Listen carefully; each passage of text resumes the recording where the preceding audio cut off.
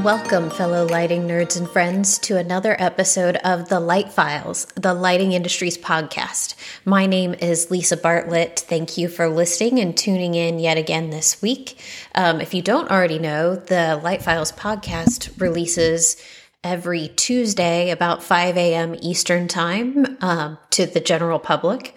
But we have a Patreon, patreon.com/lightfiles, with now 9 patron supporters of the podcast. We're still ongoing in our 50 listener challenge so that I can expand and grow this podcast and do interviews and much more fun and exciting things. I'm really excited about that opportunity. To get there, 50 listener supporters on patreon.com/lightfiles. And you're going to have much more exciting things.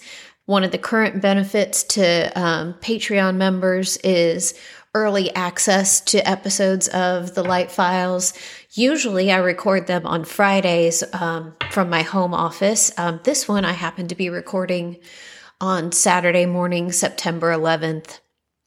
And I just, to break from our regularly scheduled program, wanted to just give a little quiet reflection to the day.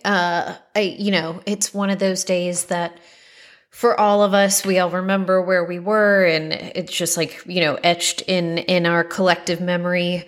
My son was born in 2006. Of course, he doesn't know anything about living through that day and that time. I guess one day maybe he'll be telling his kids about the pandemic and lockdown and all that. But, we all have these collective experiences.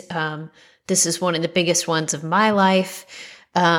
There are certainly many more that happened before, but in reflecting on where I was 20 years ago this day, I had actually just landed for my last semester of college in a study abroad program. I did. The University of Georgia has a really great relationship with Oxford University. And I think we left out on September 8th or 9th. And so we had literally just landed. I was going through the worst case of jet lag I've ever had in my life. It was the first time I ever really experienced jet lag like that. And I did not know how to manage it. It was an unpleasant couple days. And then this on top of it, and actually just in a random full circle life moment, because we were Americans overseas and nobody knew what the extent of all this violence was going to be. They removed all the signage from the building that the university owned over there, identified us as the University of Georgia and Americans. And it was my first time ever being on lockdown. I think that lasted all of 2 days, and then they let us back out into the world. Unruly college kids, probably. But it was just a really wild experience for all of us, no matter where you were that day, whether you were in New York or DC or Pennsylvania, and just... I know there's, 5 million things that you could say about that experience, and, none of them would quite capture the day. But I think what has always resonated with me so much, and, especially I was in this small group overseas, we certainly very much bonded very closely together because of, going through this experience. And I think, it's probably the last time I can remember that our great country did the same, really bonded together and supported one another no matter our differences. And that's something, that I talk a lot about on this podcast, just in our little corner of the lighting industry, how it always goes better when we listen to one another, when we support one another, when we do the best we possibly can to be great partners for each other. And that certainly happened on that day and the weeks and months after in our country. And something that I think we could probably all agree, no matter what position we're coming from, that we could probably use more of that all around. Giving each other a little more grace and remembering that the most important thing is to communicate and be together and support one another, come what may. So anyway, not trying to be Debbie Downer here, but since today is what it is and it's the 20-year anniversary, I just thought I'd take a quick moment and reflect on that and, send my warm wishes out into the world for not just everyone involved that day, but just our country and the world in general. I want so much for us all to just be caretakers for each other. Again, that doesn't mean we all have to agree with one another or, all believe the exact same things all the time. It just means I think we all need to live with open hearts and open ears and open minds and just try to do our best every single day and to bring more good into the world than negative. Okay, so back to the regularly scheduled programming. I started at the top of the episode saying, the 50 listener challenge and Patreon. So please do participate in that if you can. I really appreciate your support. I don't know if I said this yet or not, so sorry if I'm repeating, but we have 9 patrons now, and I have sent each of them personal thank you notes, and I really am so appreciative. So we're almost a fifth of the way there, so let's keep it going. 50 listener challenge. We've already got 9. Thank you so much for your support, and I can't wait to show you how this podcast is going to grow and evolve when we get to that point. So thank you, thank you, thank you. Okay, so Light Files this week. I shared in the LSA group a great article I read in Furniture, Lighting, and Decor for the month of September. And it was, the article is 8 tips to increased profit margins. It's by Bob Phipps, the retail doctor. There were a couple of great points he made and some that made me sort of cringe. So, and I mean that in the best way possible. just like, oh my God, Bob, you're exactly right there. And here's why that's a real struggle in my world. So his number one tip to increase profit margins, number one tip, increase prices. And I was like, oh, heavens to Betsy, I would love to. But we can't. Isn't that the craziest thing? I know this is how so many industries work. I'm well aware as a distributor that most products sold have some sort of pricing guidelines, or, whatever. An iPhone is always going to cost what an iPhone costs because basically Apple dictates the price. And older models, sure, it's different deals, but when the next iPhone drops, whatever price it is, it's going to be the same price everywhere. And that is Apple's pricing policy, and everyone is just following it. So I'm not saying that pricing policies like we have in the lighting industry, clearly they're common and rampant. And, to give credit to Bob's point there, if it's an item that I sell in my store, like a little home good or home decor or whatever, that isn't covered by pricing policies, but if it's a popular product for us, for sure we should be increasing our pricing on that, and make a little extra margin. But the bulk of what I sell at my business, and most people listening to this podcast that are distributors, I believe most of what they sell in their business is lighting, fans, lighting controls, light bulbs, and almost all of these things are governed by pricing policies. And there is no way to increase pricing unless we just want to be constantly being questioned about why is your pricing this when I can get it, there for less? And I mean, there's just no way. Just spend one day in a lighting showroom that has retail customers in it, and you'll quickly see that they are paying attention to the pricing. They are looking for a good deal. They are not about to spend even $5 more than they have to spend. It's funny. I hear from some showrooms that like IMAP holidays really impact their business and they just get questioned nonstop on their pricing. And other showrooms say it's basically a non-factor and nobody even mentions it. I have to believe that is somewhat tied to the basis, like to your customer base. It is something I've definitely learned through the Lighting Showroom Association, that lighting showrooms are very, very different across the country and who their customer bases are. And depending on your particular customer base, that for sure changes how like pricing policies and IMAP holidays, like it changes the impact on your business. Some people experience a big impact from IMAP holidays and some experience almost none.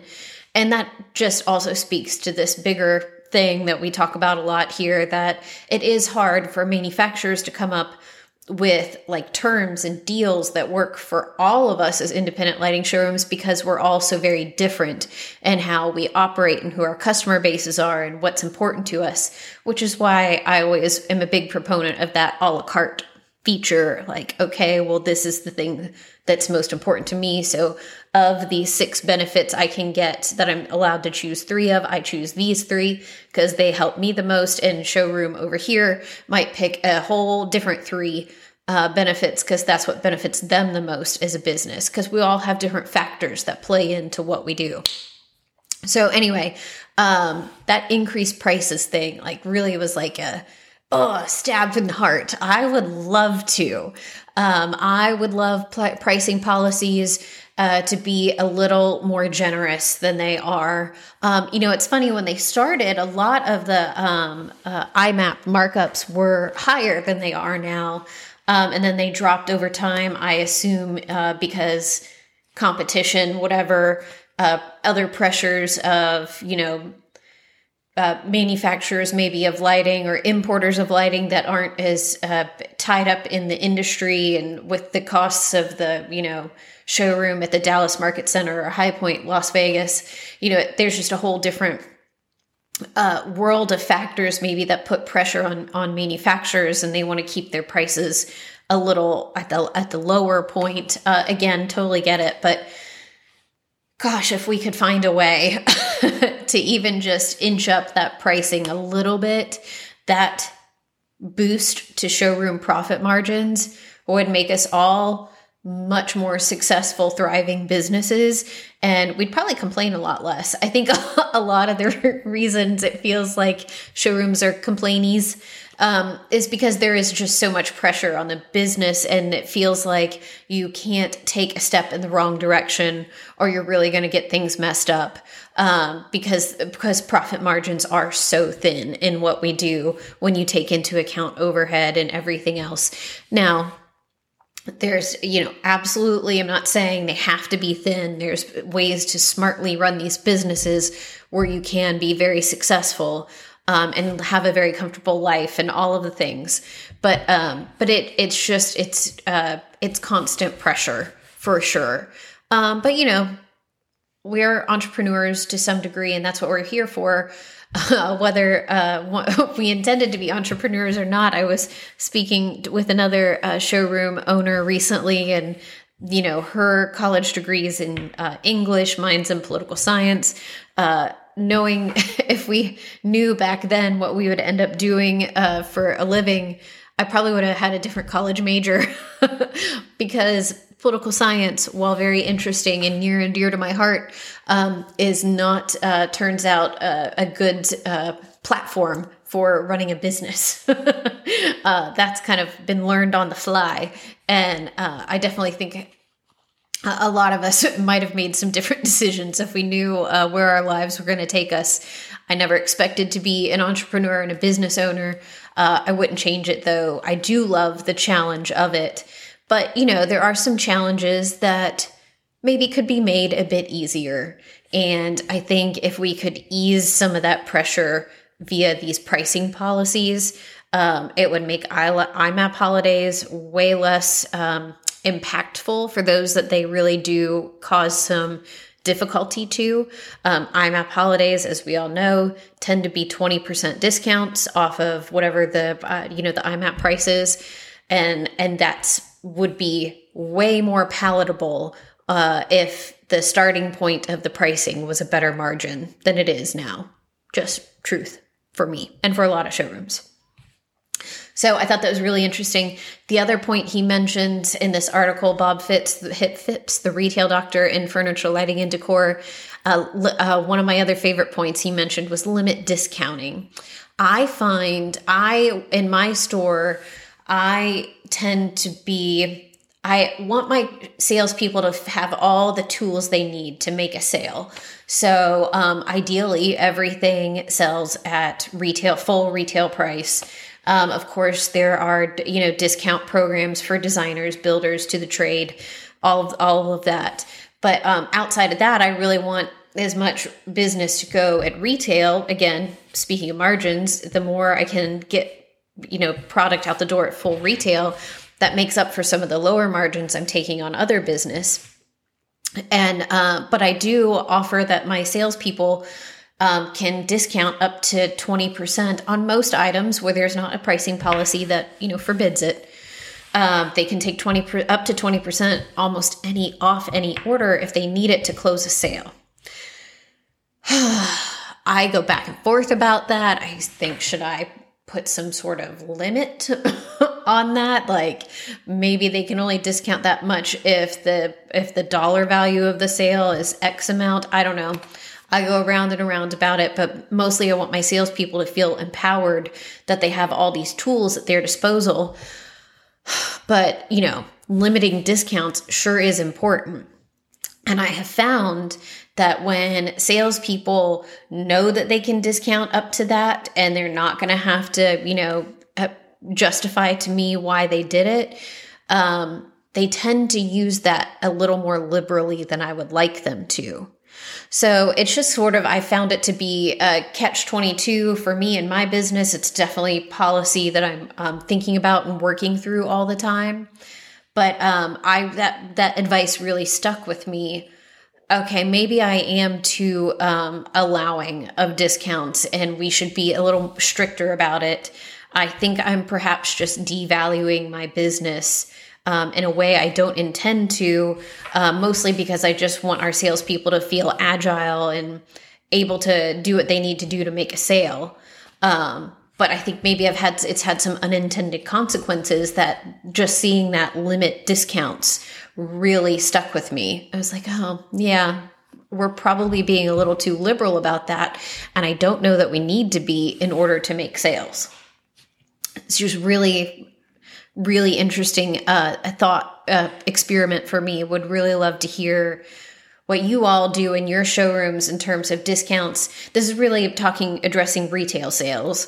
Do you allow your salespeople to discount? What's the maximum you allow them to discount?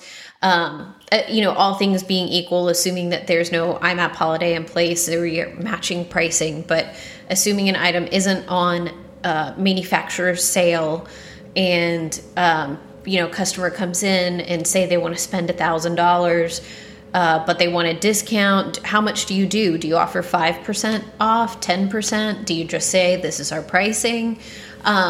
Just really, really curious to see how that works. But I have kind of defaulted to this place where I'm a little more permissive, so that my salespeople feel confident and comfortable that they can always make the sale. But maybe that's not always the best tact to take. So I'll be really interested to hear your feedback on limiting discounts, because it definitely has a quick impact on that bottom line. So the other thing that I wanted to call out from this article, there were 8 tips, and I'm only talking about 3 of them because these were the 3 that just jumped off the page at me. But the last one I wanted to call out was about giving bonuses to staff. I think a lot of us have some sort of commission and bonus program. I revamped mine 2 years ago. The revamp has made it very, very profitable for my best salespeople, but that was sort of the intent. I tweaked it last year. I'm probably going to tweak it again this coming year, just to get it honed in and be performing the way it's supposed to perform. But I have definitely found, I think I think a lot of us understand, because many of us also act as salespeople in our businesses, that that bonus, when done appropriately, is a very motivating tool. I mean, golden handcuffs, whatever you want to call it, but it can be a really, really motivating tool. And if a salesperson knows that their bonus is tied to their profit margin, I think you're going to get, especially for me, this is why I probably jumped off the page at me. I could probably save myself some of that heartache of the discounts if my salespeople understood that their bonus was directly tied to their to their total margin of sale. So if you're discounting too much, your bonus is going to be less than if you're not discounting as much. So I have found with my salespeople that are successful that having a healthy bonus, one that really can impact, someone's lifestyle, like if your bonus is, salaries are different all across the country, but I'm just going to wing out some numbers that would be meaningful to me. If my monthly bonus was $500 a month, I mean, that could cover groceries for the family for the month. And that's something that I don't have to take out of my salary. And that would have a meaningful impact on my life. So I think when bonuses are of a level that's meaningful and impactful to someone's life, and we find a way to tie them to profit margins, I think that can have the benefit of making our entire businesses healthier and more successful, not just from the bottom line perspective, but from the happiness and well-being of our staff too, which is just super important. So anyway, I'm running a little long on this one, so I will cut it off there. I would love to hear your input on these things about profit margins, increased pricing, limit discounting, and bonuses paid to salespeople based on profitability exclusively. I'd love to get some feedback from other showrooms about those topics and how it's working for you, because I always like to get as many different ideas as possible and share them back out with us so that we can all, feel some energy and try to think about ways that we can run our businesses better. Because it's important that we can be as thoughtful and forward thinking as possible so that we can be successful, because that's what we all really want, to be happy, successful business people and have a great team of employees and customers that pick up on all that great energy and are also as happy to be customers and clients of ours as we are to have them. Thank you, everyone. I hope everyone is having just a wonderful day and week, and I look forward to talking to you again next time. Take care.